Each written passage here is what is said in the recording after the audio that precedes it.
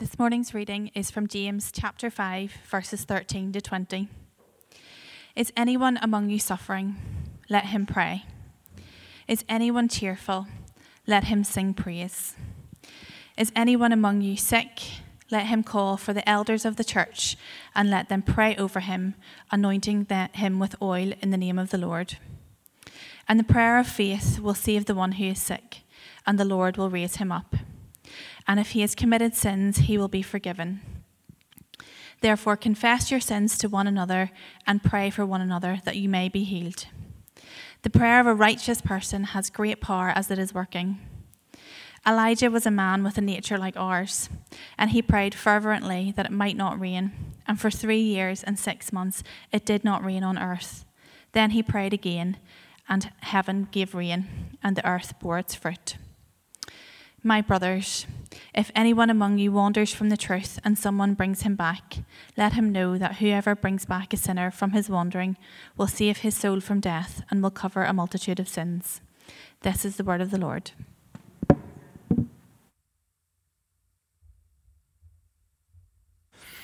Thanks, Ruth. Morning, everybody. If I haven't said morning to you already, which I think I have. But we're going to finish off our study in the book of James today. We've been doing this for the last 10 weeks over the summer. It's been a really formative time, I think. I would say that for me anyway. It's been a challenging time as we've studied God's Word and as He's drilled into what it practically looks like to live out our faith in Jesus Christ. And we're going to kind of round things off today by looking at what James says here in this passage in chapter 5. As we get going, I asked this in the last gathering, and there wasn't many people that had their hand up, but I'll ask it again. Anybody on Twitter? A few people, that's good. Does anyone on Twitter follow any pages called Out of Context, such and such? So there are ones like Out of Context Premier League football for the sports fans. There are ones for your favourite TV shows, sitcoms, like Out of Context, The US Office. There's even ones like Out of Context, Chris Eubank. That's a good one, I like it. You're probably sitting going, I don't have a clue what you're talking about if you're not on Twitter, if you don't follow any of these accounts. But basically, this page, this Twitter page, whatever it is, Out of Context, they post a picture or have a video out of context, and then you have to try and work out what it is that is being shown. If you know the TV show or if you know sport, then you will know what it's talking about, and maybe it brings a wee smile to your face as you watch the video or you look at the picture. If you're someone like my wife who knows nothing about sport, Out of Context Premier League means nothing to her. Or if you're someone who doesn't watch a TV show like The US Office, then an Out of Context US Office is going to mean nothing to you. It's like if you were to read a book, but you just opened the book at a random page, you just read that page out of context from the rest of the book, you wouldn't know what's going on. It would be completely unfamiliar to you. It would be strange. That's what out of context means, and that's what out of context Twitter pages are like. And here's the thing with that very tenuous link. As we come to the end of the book of James this morning, James doesn't want us to look at an out of context James 5, 13 to 20. He doesn't want us to do that because there is a danger that if we just drop in, it will just raise loads of questions. It'll all feel a bit strange. There's even the potential for us to read this out of context and to go down very hurtful or harmful roads. So it's very, very important that we look at this passage in light of all that we've seen in the book of James. We look at it in the context of this book, in the context of the people that James is writing to here. Remember who he's addressing. These are brothers and sisters who he's addressed with a genuine concern all the way through, that they live out their faith in Jesus Christ, that the faith in their hearts that they profess to have, that faith would be evident in the fruit in their lives, that it would be seen in their lives. Remember what James said all the way back in chapter 1, verse 18. He said, you've been given this new life of faith. God chose to give it to you by his will. You received it by the word of truth. Now, new life means new living. So all the way through, James has been given these practical instructions for how to live this life of faith out. How to show that our faith in God is genuine by our works. He's saying to them, don't live in that way because that's not you anymore. Don't show partiality because that's not what God has shown to you. Don't ignore the needs of others. Don't speak evil against others. Be truthful in the words that you say. That's what he said in verse 12 of chapter 5. Don't make yourself the center of your plans in life because it's God who's the one who's in control. Don't cling to your money like your life depends on it. But instead, live like this. Live in these ways because these are the ways that you demonstrate that your faith in Jesus is genuine. All the way through, we get this avalanche of practical instruction because the problem that these Jewish Christians have is that they are wandering in their faith. They are not being faithful to God. They are being, like he said in chapter 1, like a double-minded man, like a wave tossed back and forth. They're living for God on a Sunday, and then the rest of the week they're just living how they want. And James says, in order to fix that problem, you need to humble yourself before God. You need to ask for his wisdom in your life. You need to look in the mirror of God's word and realize where the blemishes are. You need to see where you're maybe not living out your faith. And you need to ask for God's help in order to fix those things. Remembering that God is the one who opposes the proud, but he gives grace to the humble. He's a God who gives generously to all without reproach. If only we would ask, and ask with the right sort of a heart, a humble heart. Humble yourself before God, James says, and he will lift you up. He will do the work in you to make you more like Jesus. He will give you a faith that works. That's the big message of the book of James. And so here as he signs off his letter, he says, know this, a humble person is a prayerful person.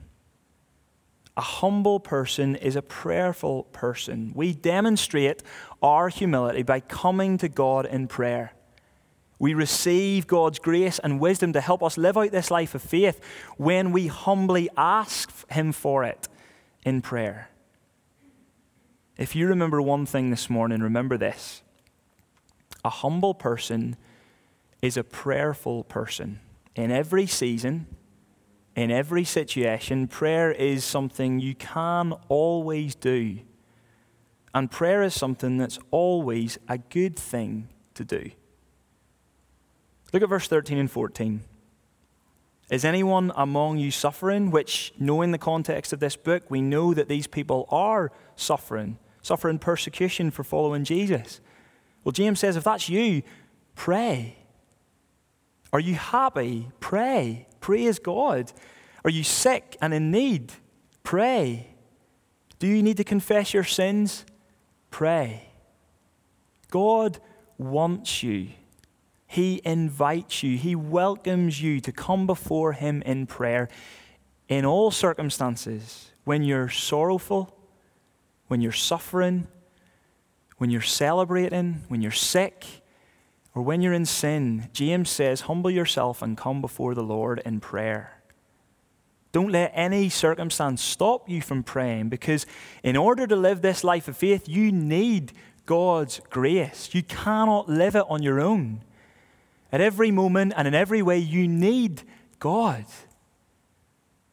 And we want to cultivate as a church family this culture of prayer and dependency on God for all things. It's one of our core values as a church.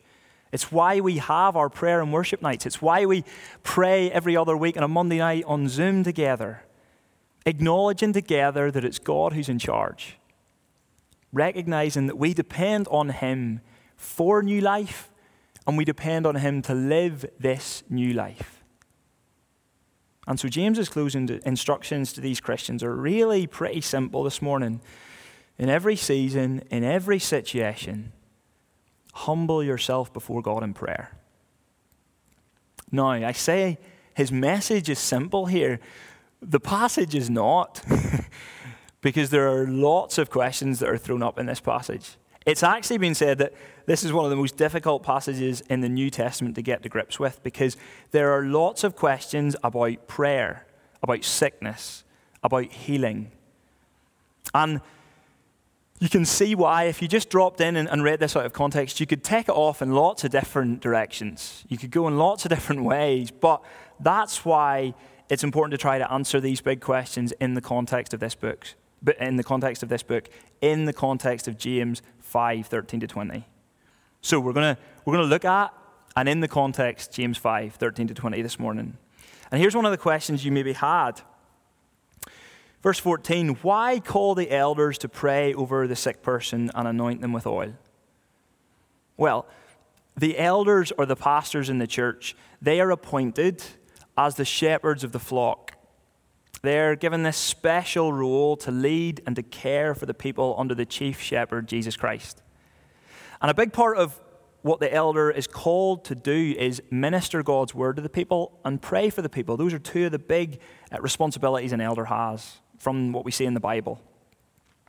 And at Village Church, we have a plurality of elders here. So myself, John, Thomas, and Nick, we are the elders here in Village East. And a big part of what we do is we pray. When we get together, we pray for you as members of this church. When people in our church family are sick, we pray for them. Sometimes we go to be with them and pray with them. And in this context, in what James is writing here, the person is to call the elders to come and pray over them, because it's probably like this person is very unable physically to come out to gather with others. It's maybe that they're bedridden with this illness, or that they're so weak that they're unable to gather. And so whatever the case is, though, they are called to call the elders to come to them, to pray over them. The onus is on that person. Do you see that? They're the ones who do the calling of the elders. They're the ones who take the initiative and ask the elders to come when they're in need. This special need that they have. Now, what about the oil? Well, we can't be 100% sure about it, but I think we can safely rule out what it's not.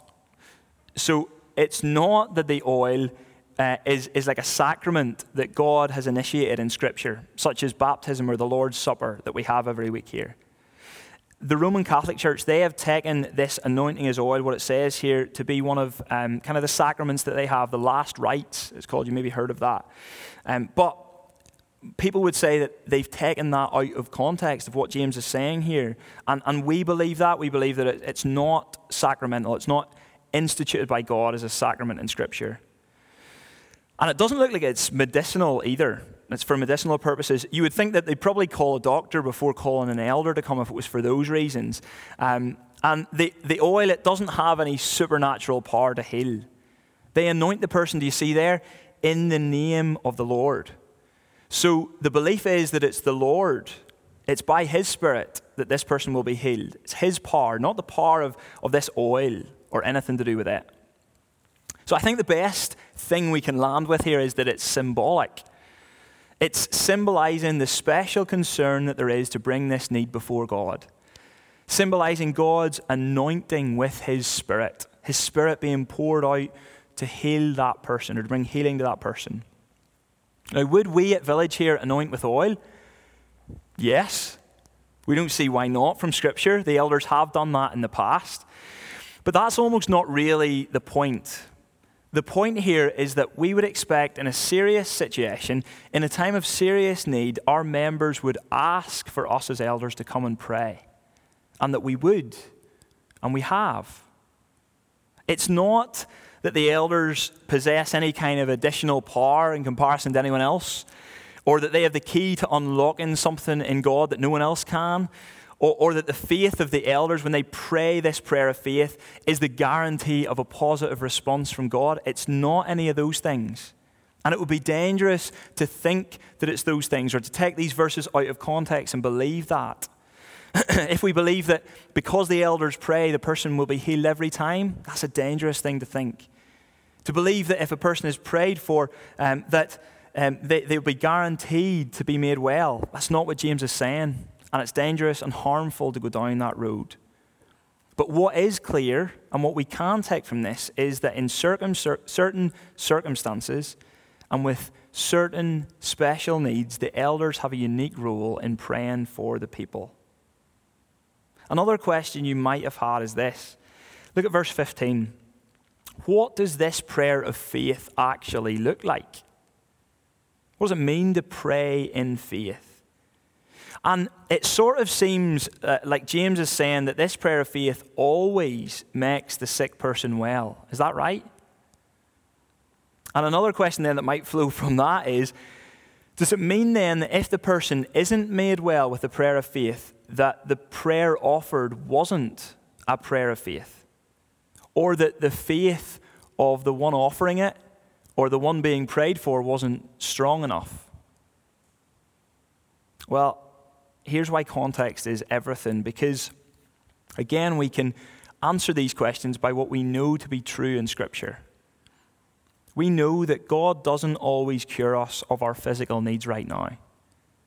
And a prayer of faith, especially when it comes to physical healing, cannot possibly be a prayer like this: God, please cure me of this illness right now, or else. Now, we might not even say those words, but it might be what is in our hearts. We might say this: God, please heal me, and if you do, I'll make sure to do this for you. Again, we might not even say those words, but we might have those thoughts or desires in our hearts. That's not a prayer of faith, that's a prayer of demand. And as Christians, our faith isn't in the definitive, immediate healing of our physical bodies. Our faith is in God, the one who can bring healing, the one who does bring healing. But ultimately, God is the one who promises that for those who trust in Jesus, there will come a day when these physical bodies that we live in right now, that are decaying and wearing out because of sin, these physical bodies will one day be healed fully, made new forever. We live by faith, knowing that our bodies will be raised up to new life, life without any sickness or any pain or any suffering, life where our bodies are perfect forever.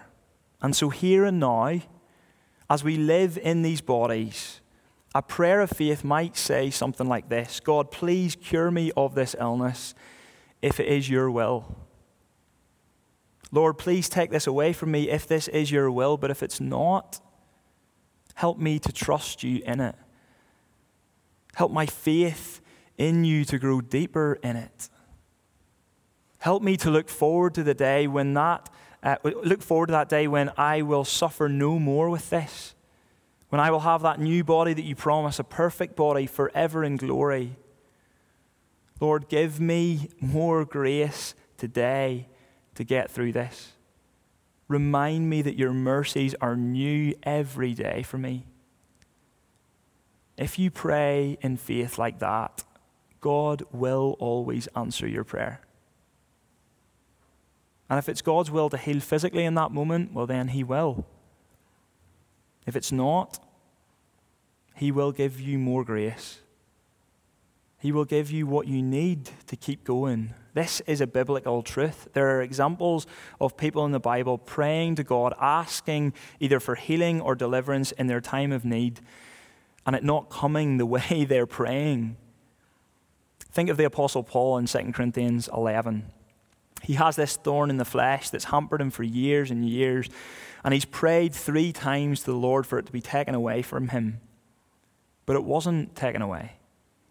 And what did Paul hear the Lord say to him in his weakness? He heard this: my grace is sufficient for you, for my power is made perfect in weakness. Think even of the Lord Jesus in the Garden of Gethsemane. He prayed in faith, Lord, if there is any way for this cup of wrath to pass over me, then please, Lord. But here's the humility of Jesus Christ, because even though he's God's own son, listen to what he says: but not my will, but yours be done. That's a prayer of faith. See, a prayer of faith acknowledges and trusts the object of that faith above all things. It's never to do with the strength of our faith. It's all to do with the strength of the one that our faith is in. Trusting in him. Knowing what he is like. And throughout this book, James has been giving us what God is like so that our prayer of faith would be informed by God's word. Think of chapter 1, verse 5 and 6. A prayer of faith, ask God without doubting, because we trust that he gives generously to all without reproach. Chapter 1, verse 17. A prayer of faith knows that every good and perfect gift is from above. Chapter 4, verse 6 and 7.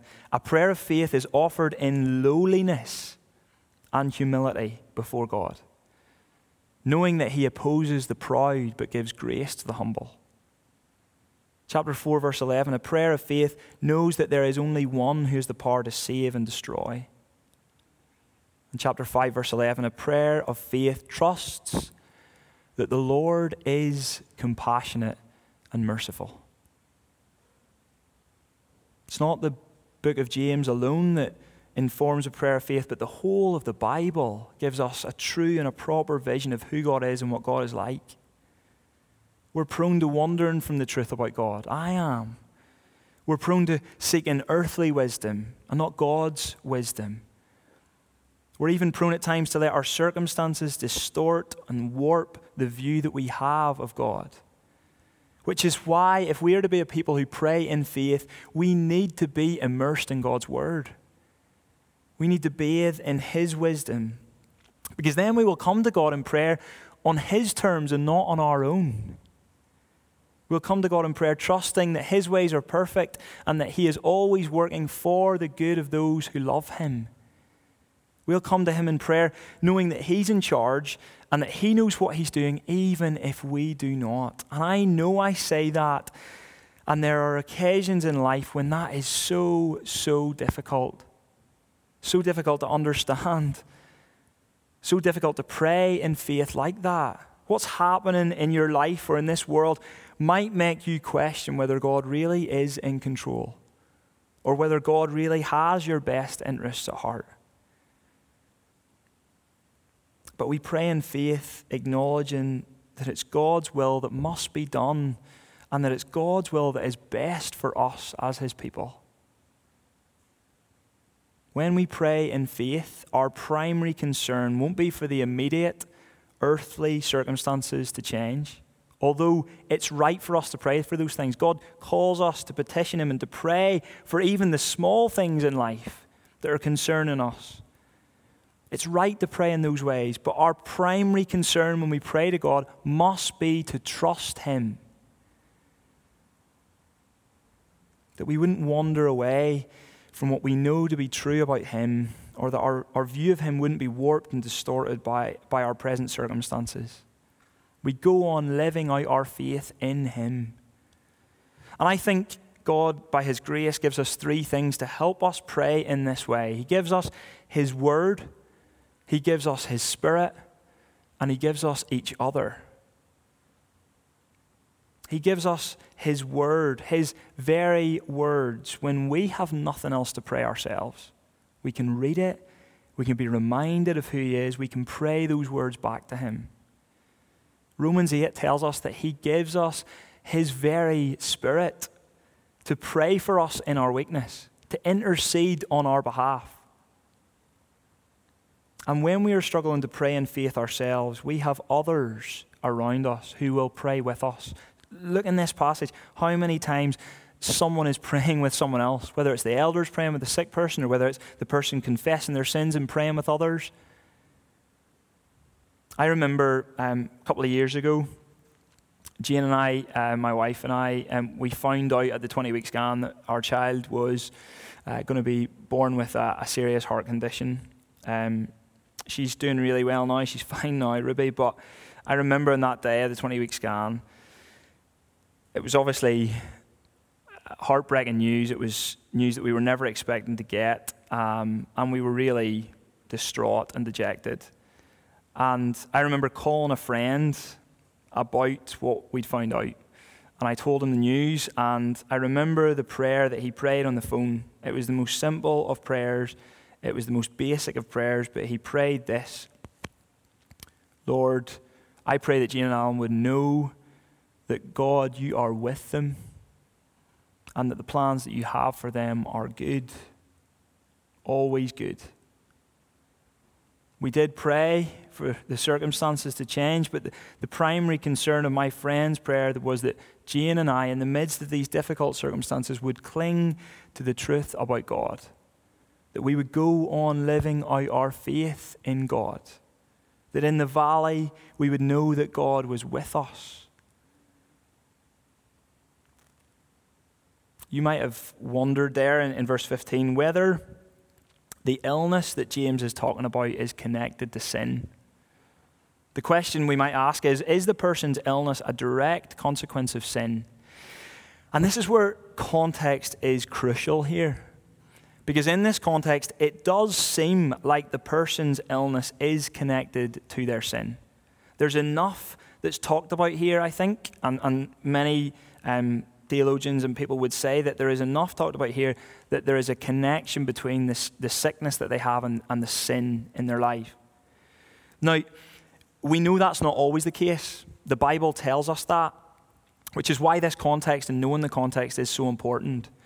And it's why we should never try and draw a direct line from our sickness to the sin maybe that we have committed, or we should never try and do that for anyone else as well.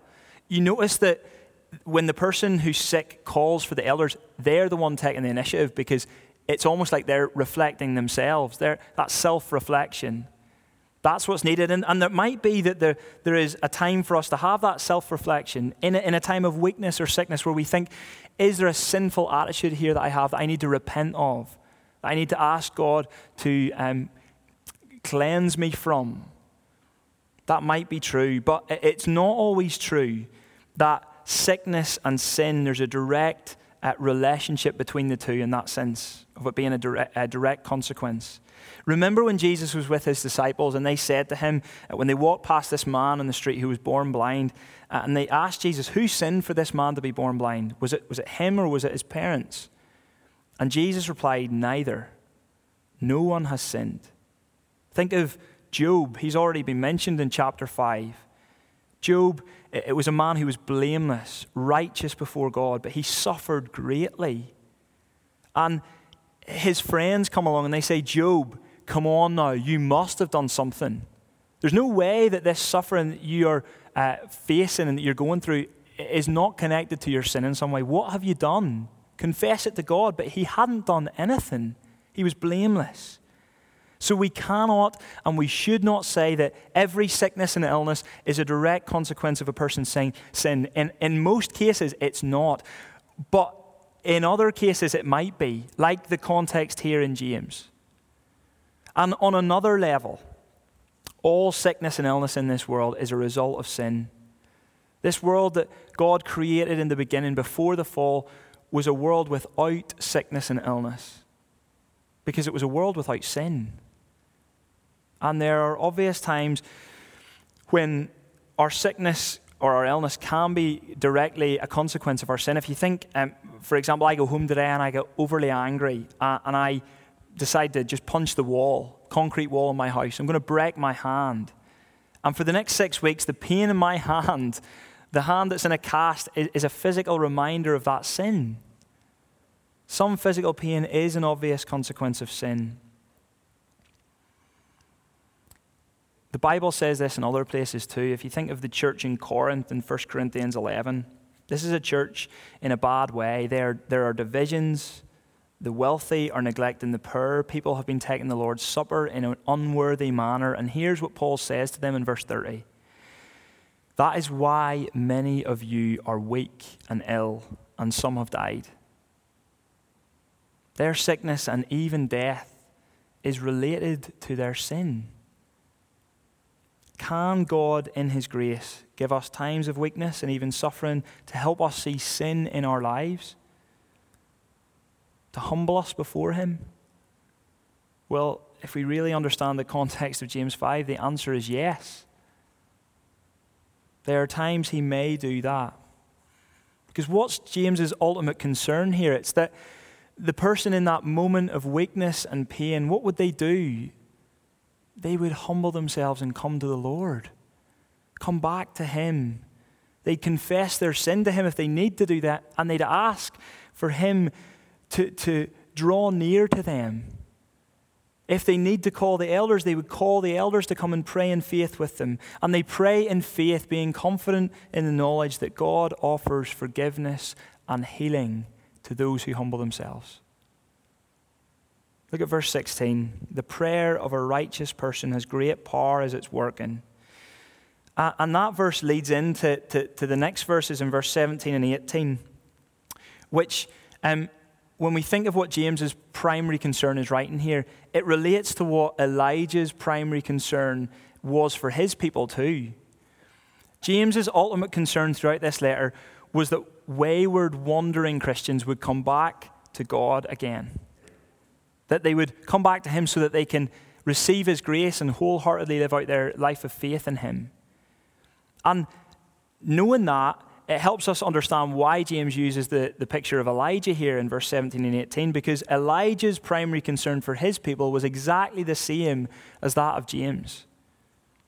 He wanted his people, God's people, to stop wandering away from God, to stop being unfaithful to God, and to come back to him again.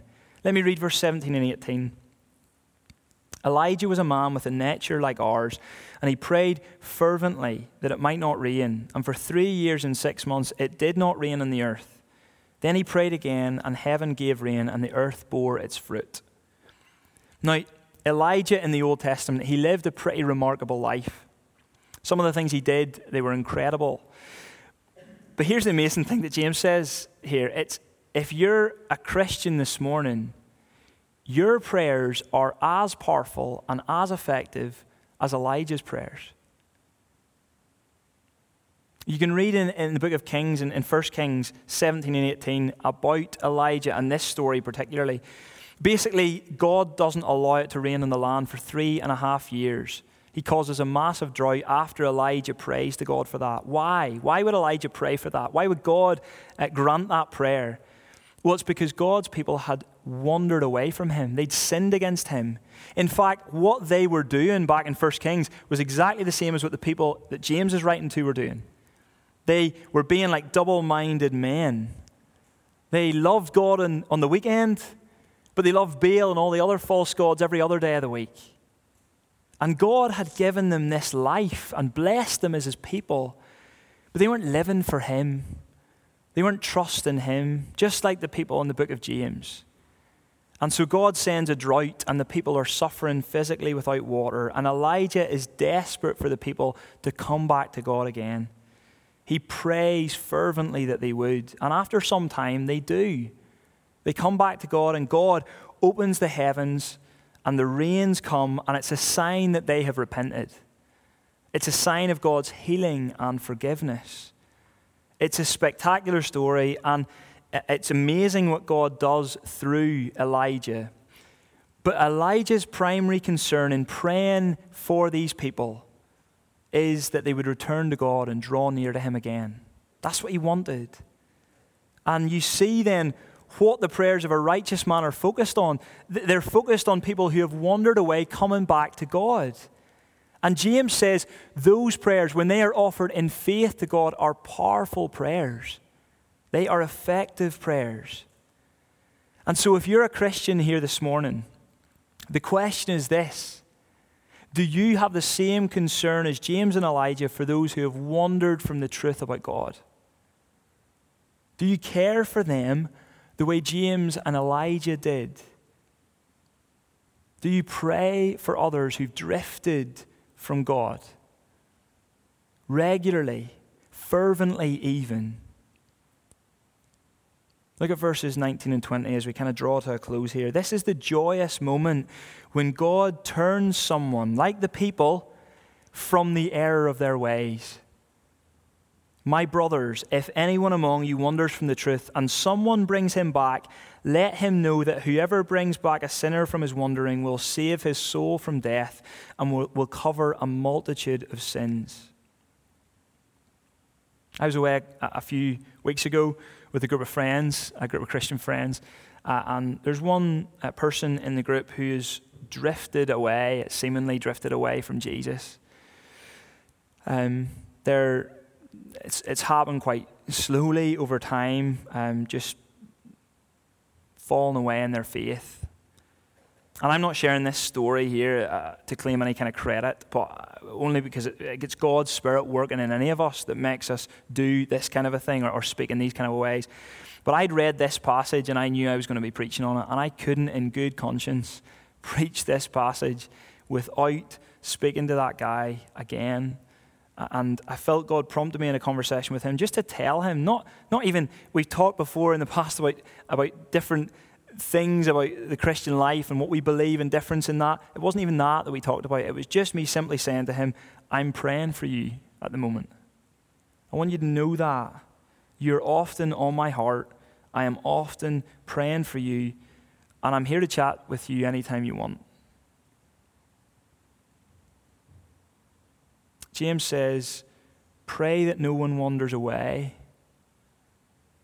Pray that that person would come back. And if you're someone who's listening and you've maybe had that kind of a conversation with someone else, please hear this. That person is speaking to you in those ways because they love you and they care about you and they want to save your soul from what's ahead, from what they know to be true. That person knows what's at stake if we wander away from God, turn our back on Him. But that person also knows that we follow a God who is gracious, that our faith is in a God who is gracious and merciful, that we have a God who's standing ready to welcome us back with open arms because He offers forgiveness through His Son Jesus, who shed His blood on the cross for us to cover a multitude of our sins. He died to make the way for us to be brought back into relationship with God again, to save our souls from death. That's how much God cares. Will we care for those people just like Him? If you're a Christian this morning, who are you praying for right now? Who's that person who's maybe on your mind or in your heart who's wandered away from God? Will you commit to praying for them regularly, fervently? Will you even let them know that you are praying for them? Because the prayers of a righteous person have great power as they're working. Power to stop the rain for 3.5 years. Power to turn a whole people, a whole nation back to God. And power to bring one wandering lost sheep back into the fold. As we get the landing gear out and the runway approaches in the book of James here, I want to finish with a few questions that kind of tie up everything in this book that we've thought about in the last 10 weeks. Are you someone this morning who's here and you're not sure if you have this living faith? Pray to God and ask Him to give it to you. Are you unsure if you're living out this faith in every area of your life? Pray to God and ask Him to reveal areas of sin in your life which you maybe need to confess to Him and to others. But know there is forgiveness for you today in Jesus Christ. Are you struggling in a very specific circumstance? Potentially feeling overwhelmed by a situation in life, illness, mental health problems, financial difficulties? Will you come to God and pray? Will you call the elders to come and pray with you if you need? Are you struggling to maintain perspective? Will you pray to God and ask Him to give you a true vision of what He is like? Are you needing to confess your sin to God today? Pray to Him, confess your sin, and do it in the knowledge that He is patient and kind, and He offers forgiveness to those who call upon Him.